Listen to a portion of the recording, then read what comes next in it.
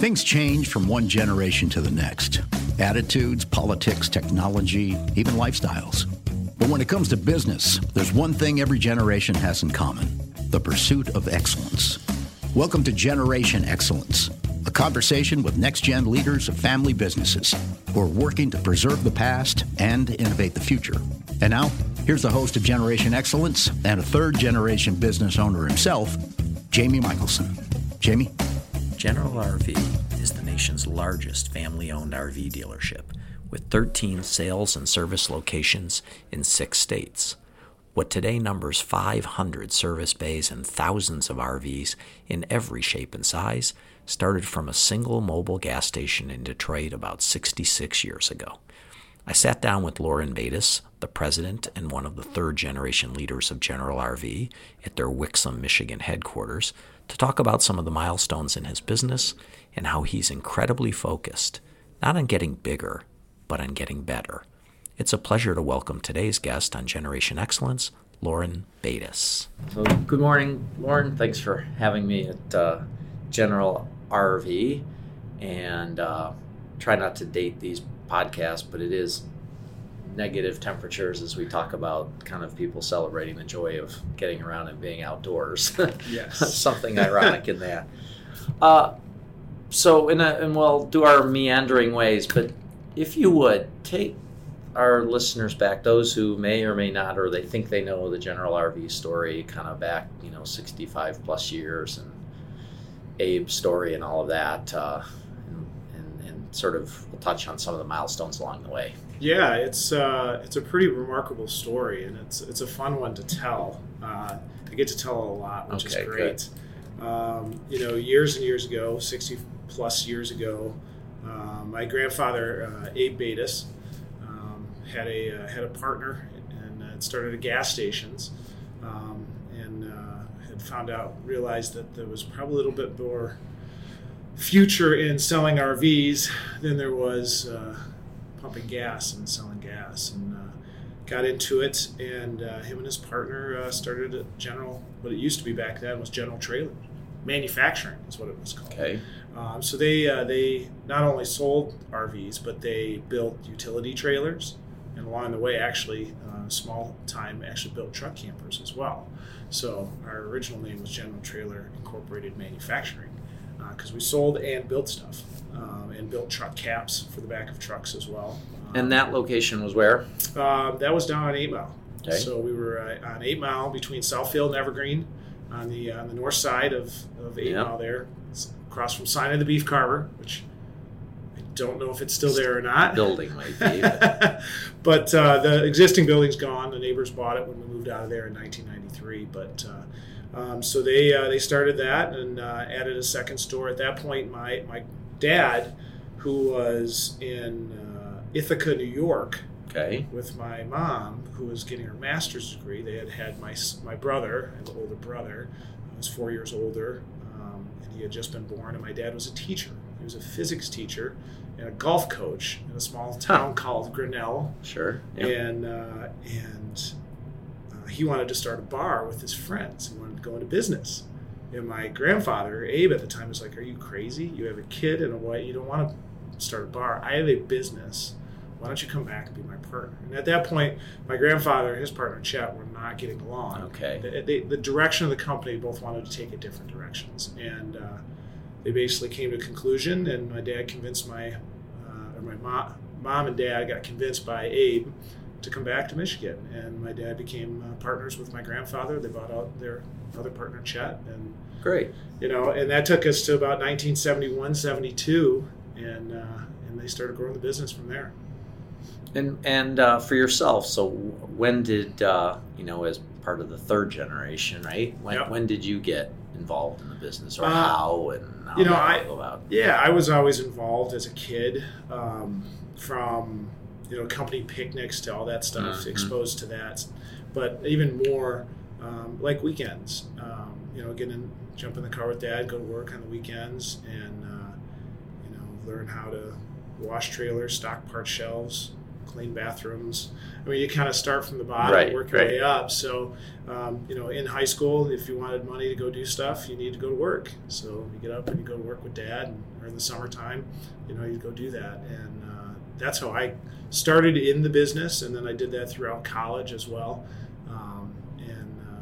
When I left college, I didn't want to be part of the business. I wanted to go do my own thing. Mm-hmm. And I got involved in the banking industry, got hired by NBD Bank at the time, which is 4 acquisitions later now. Chase Bank. The Chase family. And it took me about 1.5 years to realize that the opportunity that I had at General RV was a pretty remarkable one.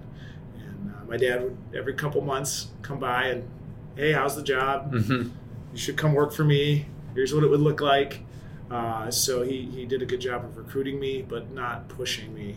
So it was definitely my idea. And I told him, I said, if I'm going to do this, I'm in. Like, I'm not just going to come in for a couple of years and go do something else. If I say yes and I come back, this is what I'm going to do the rest of my life.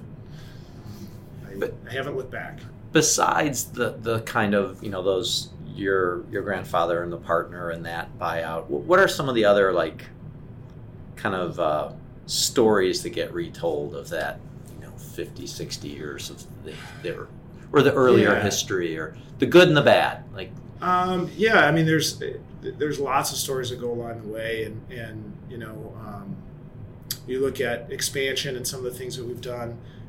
We had 4 stores here in the Detroit area, and up until the mid 80s, they were all smaller stores. Sure.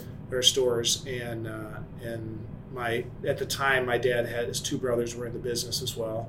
My Uncle Randy and my Uncle Rob, and Randy, they moved to Grand Rapids and started a store in Grand Rapids. So that was our 5th store. Randy moved to Grand Rapids, started the store, and then he was there ran the store probably 8-9 years, and then he got out of the business. Okay. It was his transition, built the store, moved out. And then in 93, we went from, you had 5 stores. They were all small mom and pop stores, older buildings. And our 8 Mile store was just, it was really small, and it was getting old. And Rob was convincing my dad, Rob's the other brother, and was the forward thinker at the time. At this point, my dad's a little more conservative, and he convinced my dad, we got to look at property and move. We got to go somewhere. There's this town called Wixom, mm-hmm. Michigan, and there's not a lot out there. Right. But we could buy some land, put up a building. We could, and finally convinced my dad this was a great idea. So they bought 6 acres. I think it was 5 acres at the time, which was twice as much as they had, which was a big deal. And at the same time, Rob was also convincing my dad that we needed to go from 3x5 index cards for inventory to a computer system. We need to put everything on computers. And what years around roughly was this? This is like 93. This is all right. A little later, a lot of late 80s discussion with other businesses of computerization. Okay. Yeah, so like 92, 93, and he finally convinces my dad to do this. We build the building. Great idea. We don't want to buy. There's 4 more acres. We're not going to buy that. Well, after a year of in the building, we've doubled the business. We need to buy the 4 acres across the street. We have to pay more for it now, but so, expansion, growth, and then with the computer system, then all of a sudden the ease of doing business and the ease of getting information, not just from that store, but 4 stores that are off-site locations. In different places. Now all of a sudden you have this synergy to be able to move faster and move forward. So after that was the impetus for the next growth phase of General RV in the 90s, which was taking all these small stores, putting them out on freeway frontage, paying a little bit more for property and buildings, but building these first-class facilities that would be, kind of the crown jewels of what General RV was. Store as a billboard and all of that kind absolutely. Of thing. Yeah. And that changed the whole mindset of who General RV was over that 10-year period. Got it. Is there, are there, and you've got quotes on the walls and the timeline here at where the new Wixom headquarters, yep. Right? And flagship, but like some just quotes or credo or mantra from the people who precede you in building this business, or things that get repeated? And I don't know if it's necessarily a lot of specific stuff as far as quotes and something that they would say over and over again, but it was more of a culture and a thought process. Okay.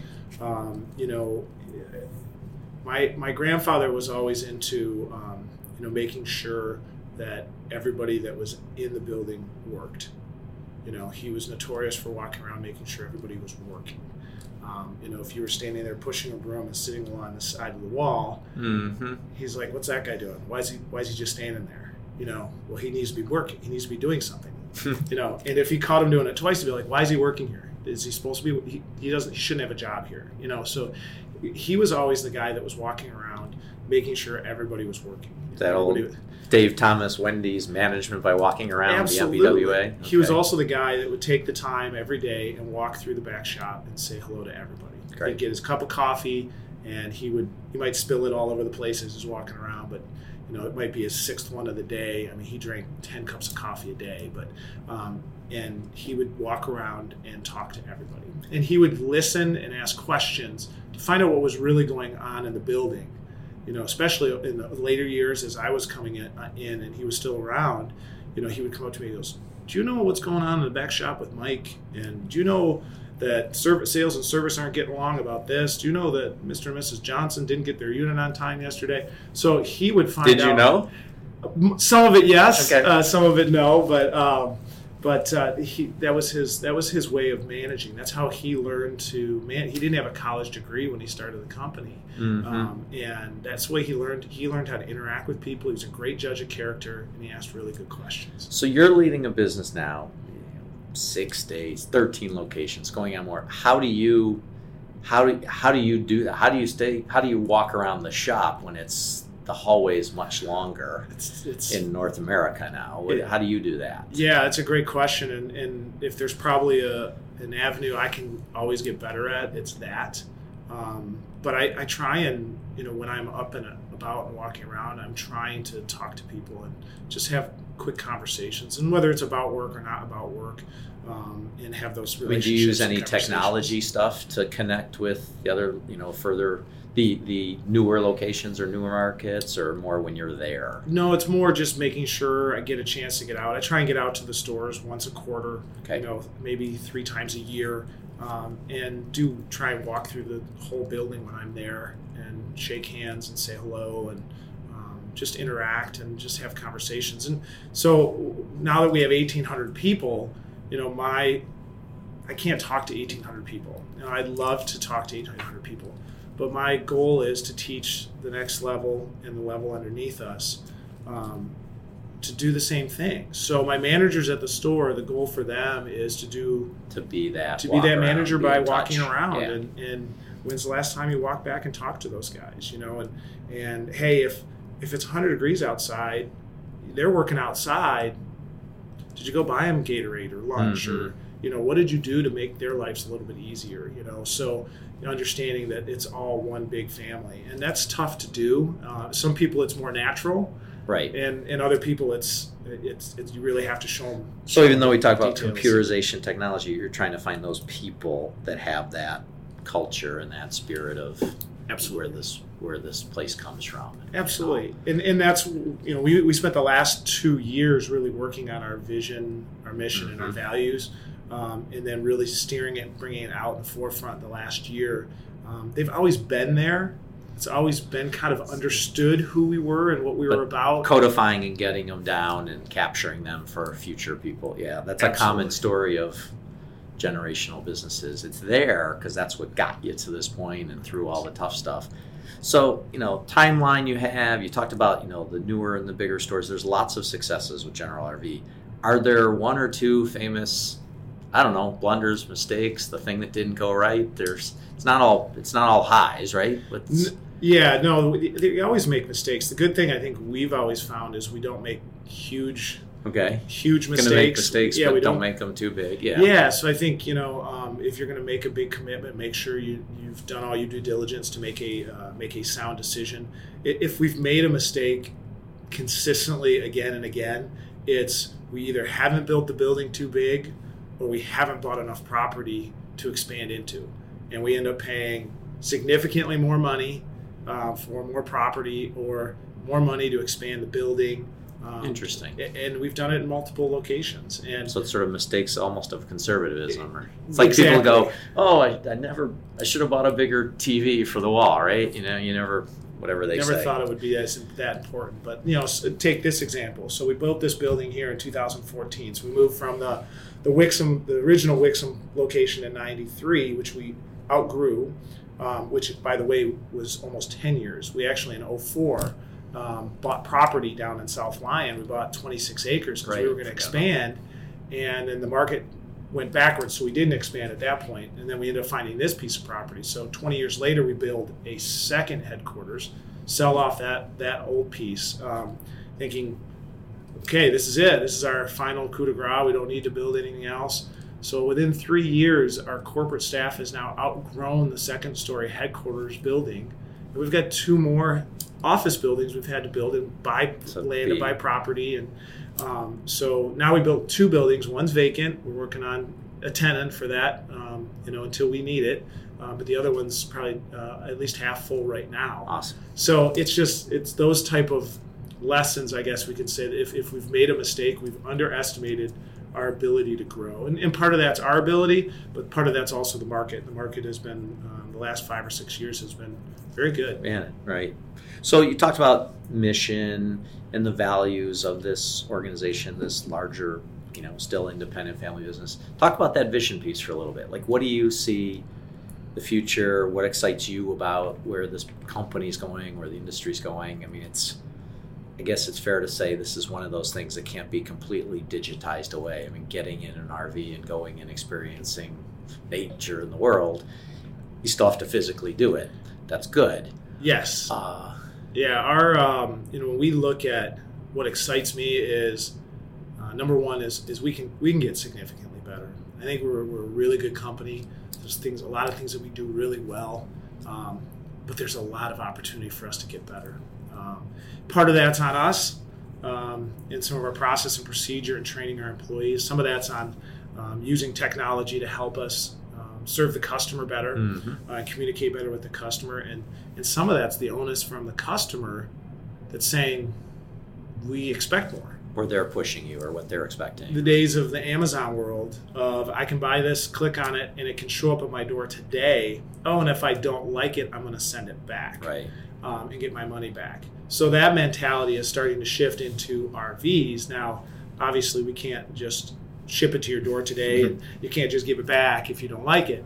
But the process of not waiting and getting what they want today and communicating at a higher, more efficient level is forcing us to have to be better at what we do. And one of the things we always talk about around here is, everyone's like, oh, you've had all this amazing growth, you've done this, you've added, how many more stores do you want to open? And I always go back to the word better.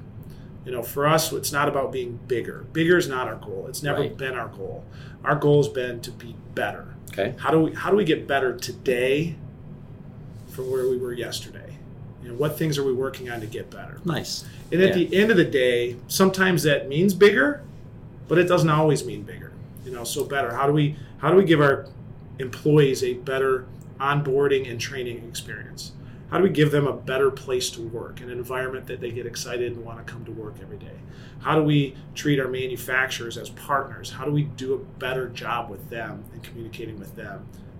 And then with our customers, how do we give them a better purchase, delivery, and ownership experience? Those are really important to us. Personalize that a little bit, if you would. How, for yourself, I know you play some basketball still competitively as an adult to keep your sanity and your competitive instincts come out. But what kinds of things do you do to better yourself, or to have that inspiration for how this organization gets better and where you go next? No, it's a great question. Intrinsically, I think it's part of my DNA. There's something about getting up and trying to figure out how to do things more efficiently, better. Not that it's about winning. I don't think there's necessarily a finish line and a goal. But there is no finish line. Right. So and you get scoreboards every once in a while, with stats or market share or profitability or different things you can use as scoreboards to say, are we winning? Was that successful? Those type of things. But I'm intrinsically competitive, and I think I got a lot from my dad. My dad was super competitive. He was the dad that even though I was like 6 years old and we're playing Risk, he would crush you. Like, he's not going to take it easy on you. Like, you have to learn how to get better. And if you're facing better competition, it's only going to make you better. Actually, too, right? Yeah, and learn how to lose, but learn how, when you lose, learn from it, right? So learn how to get better. What instincts, let's not make the same mistake twice. So really that kind of acumen I always had. And again, yes, basketball, I play basketball. It's still competitive. I'm coaching basketball now. Okay. And also super competitive with that too. But also trying to get the kids to learn from those experiences. When we lose, how do we get better? What do we take away from today? Because if it's just a loss, and that sucks. It's got to be more than lessons that. In the process. There's got to be lessons in the process. Absolutely, that's a great way to put it. And you've got, so you talk about your father clearly as a key role and a mentor. Who else kind of do you mentor or learn things from within the business or farther afield? Obviously reading books. There's tons of great, whether it's sports books or business books where you can get some just good thought process of kind of winning, losing, preparedness, competitiveness. A John Wooden or something. Yeah, like that. Yeah. How do you keep yourself, or do you ever have where people at General Review are going, what book did Lauren read lately? Because there's some email or something thrown at people, or you're able to filter that? I'm not a huge reader, so don't get me. I'm not out reading a ton of books. That's not necessarily my MO. I'm really more of a sports guy, so I take a lot of things that happen in sports and try and translate them into business and into life. So that's really where I get a lot of my either quotes or theories or thought processes. So to me, that's where I bring a lot of that stuff in here. And so some of the guys that are sports guys, we share that. Yeah, some of the guys in here that are really good sports guys get it, and they're like, oh yeah, that's really good. And then you get some guys that are not as sports, and they're like, oh, I guess I didn't think about it that way. Right. But I'm a proponent of try not to reinvent the wheel. Learn from other people, take great ideas from other people, and incorporate what makes sense into you. And so I'm always looking for good theories, good quotes, good thought process. I mean, thinking about that the other way, you as mentor. So what advice, are there some fourth generation family in the business not yet? No, our fourth generation is anywhere from mid-teens all the way down to like 3 years old. Similar to us. Maybe my kids are a little older, but I mean, that's an exciting thing to envision or think about. It is. So you get a little closer to that. One of them's set to enter the business. Like, what advice would you give to the next gen that's going to enter this great company? I'll put it into two thought processes. Number one is we spent a lot of time in the last year or two talking about that as a group and really formalizing what that looks like and writing down almost a kind of a family constitution. Great. Yep. And we call it sort of the General RV Constitution as to what it takes to work in this company. And keep that connectedness to the founders, because otherwise it wouldn't be there. Absolutely. So kind of from their theory, their thought process, what's made us successful,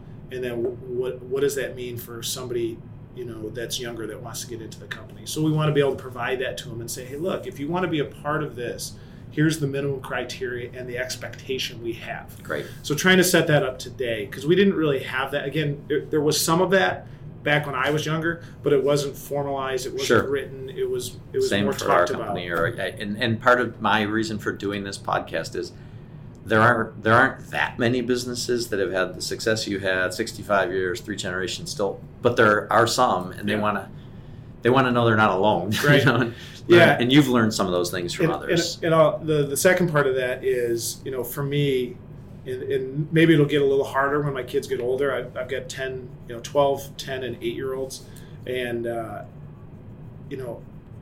I want them to find something that they can get up and do that they love. Sure. I hope it's general RV, but there's a strong chance it might not be for all three. And I need to be okay with that. And I'm working on that right now to make sure that I'm okay with that, because I want them to be happy. I want them to be able to, I get up and come to work every day, but I love it. I love coming to work. I love the people I work with. I love what I do, and I'm good at it. I want them to be able to find that, whatever that is. And again, hopefully It's general RV, but hopefully we find it. I'll tell you, there's one other good story that kind of ties into that I always share is, so my dad, when I came into the business in 1998, he had an article, a business article, and he gave it to me, and it was about generational business. And it had it was a good description of everything, but then it had like charts, and it said, okay, less than 10% of family businesses transition to second generation owners. And I was like, oh, okay, well, that's my dad, that's my uncle. And then it was less than 1% of those transition to a third generation successfully. And I read through it, and it gave all the reasons why, and I looked at it, I'm like, so he's giving me a 1% chance to be successful? Right. So I came back into him, I'm like, either you're trying to scare me or motivate me. He's like, maybe a little of both. I've seen slightly different numbers on that, but yeah, the same.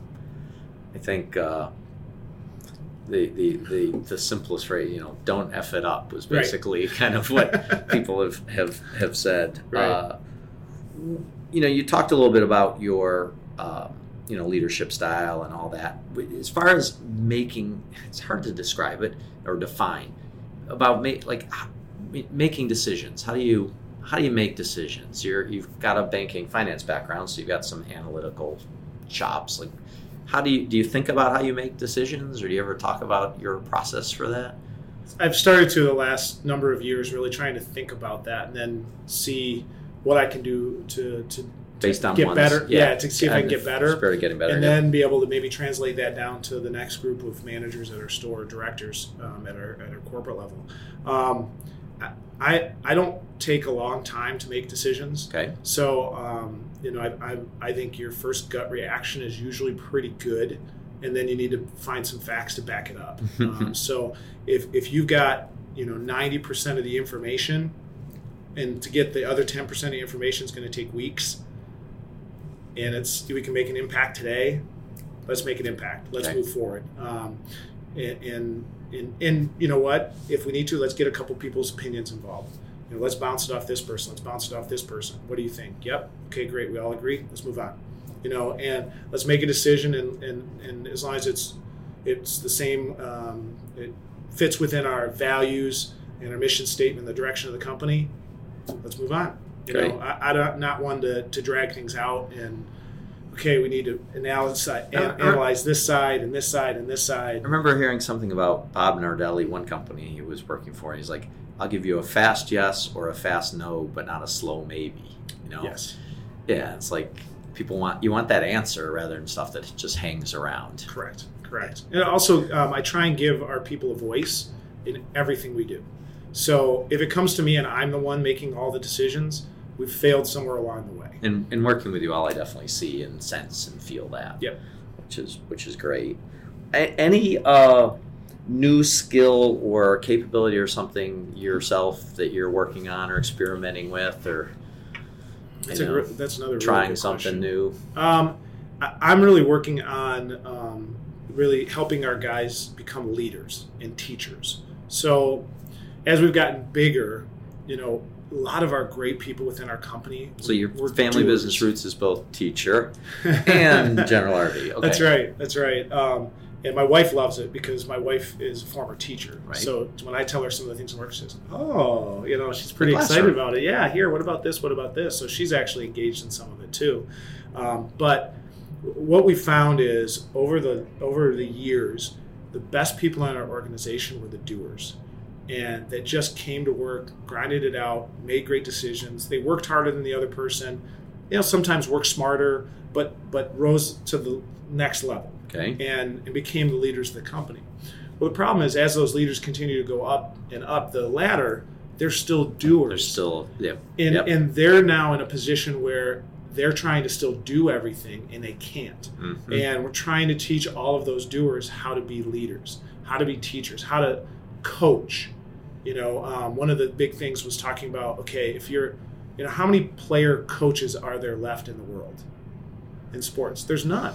Very few, yeah. Because you can't, 30, 40 years ago you could have, but now you think about it, you can't be in the game anymore. You have to be on the sideline. You have to be coaching, teaching, developing, letting them make mistakes, correcting them, helping them develop into the next level. And sometimes it's really, really hard for some of our people, including myself, because I was a doer as well. I was a let's go in and let's get it done. Right. I'm going to outwork you. And now it's, okay, we don't want you to work harder. We need you to work smarter. And I just got a great email from one of my directors who was at a show this weekend, and he's like, we're working a deal. Sales manager went in and really did it the wrong way. He's like, instead of stopping and correcting him and doing it for him, I let him go through it, and then afterwards I pulled him aside and said, hey, if we had done this, this, and this, the post game, we probably would have been able to get this deal done, and it would have looked like this. And so the next deal happened, and he did it the next way, got it done, and moved forward. So it's those little wins I'm looking for out of my the small wins. You do celebrate the small, because there's the ribbon cuttings in the new place in Ocala, but you need the daily little things. And a lot for our doers too. They're super competitive, and they're very much like me on a competitive scale. And when you're in the trenches and you make a sale or make a customer happy or do those things, that feeds into your energy and keeps you motivated and keeps you going.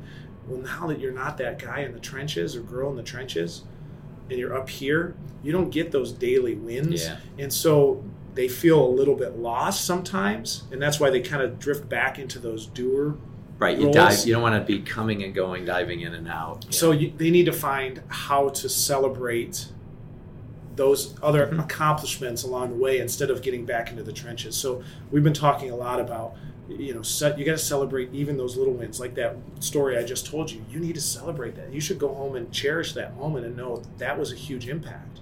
And then how can we do that with another person and another person? And that's how you're going to influence and have all your wins. And then at the end, look at the end of the month or the end of the quarter or the end of the year, you influence that bigger goal instead of just that one specific sale. And try to remember those things. So it's definitely a change in a little bit of thought process over the last probably 2 years. So you talk about kind of being in the game, if you will. How family business is, you can have and there's a number of family members in this, and it's a big, this 1,800 plus people. When you're together with others, how are you able to talk about other things, not have it be all business all the time? How do you draw with the family, with the extended family? If it's a Sunday night dinner, how do you all draw that line or separate or get the subject to be about other things, or is it always a board meeting?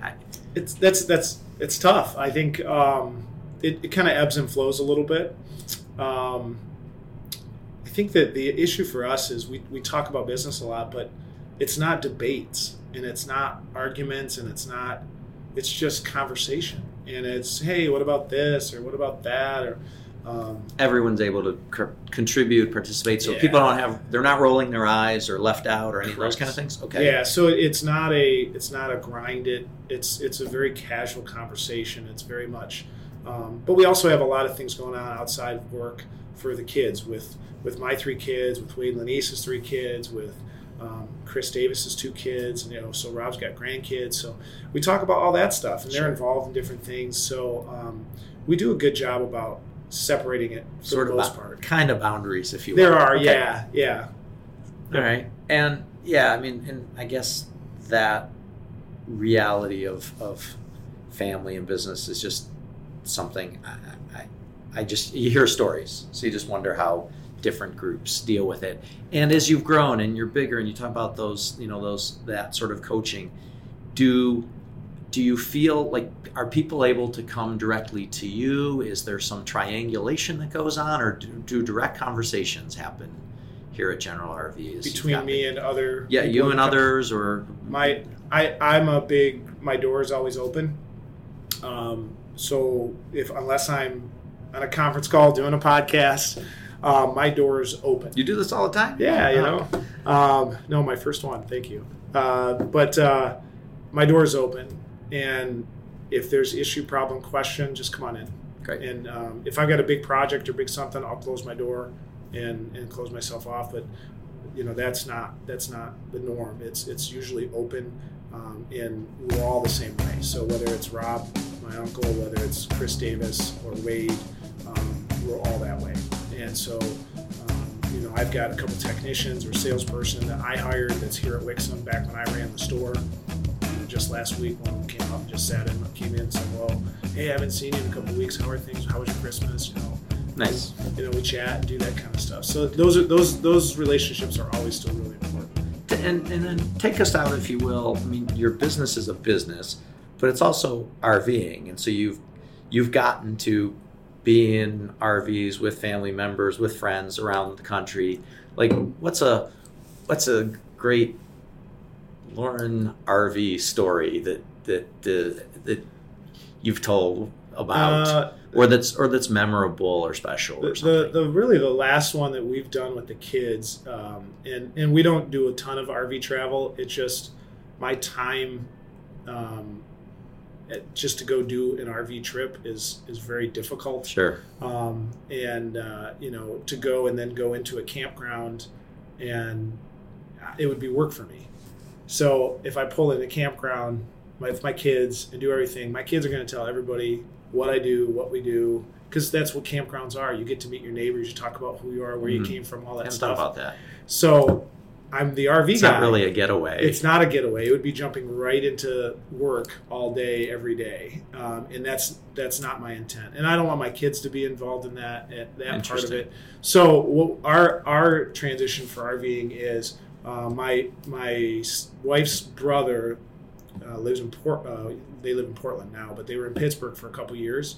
So last 2 Memorial Days, we jumped in a Class C motorhome, drove down, and they had a small condo. We just parked it in their driveway for 3 nights and stayed at their place. So we didn't really camp, but we drove in the RV and we stayed in the RV experience. And we had the RV experience, and the kids loved it. I mean, they fought over who was sleeping in a bunk and who was sleeping in the overhead cab, and just great experiences. So we try and give them some of those experiences without having to give them, you know, all of the other things that go along with it. But they enjoy it. It's an amazing fun that I get why people enjoy it and love it and are passionate about it. Well, Lauren Bates, we call this podcast Generation Excellence. I think you're representing that and even trying to continue that excellence. I thank you, and maybe we'll do this again in the future. Generation Excellence is hosted by me, Jamie Michelson, with help from SMZers Eric Freiberger, Sam Daly, Eric Head, and Joel Bienenfeld. Thanks also to Randy and his team at Stage 3 Audio. Thank you for listening, and please give some of the other episodes a try. One more thing. If you have comments or a suggested future guest, please don't be afraid to contact me.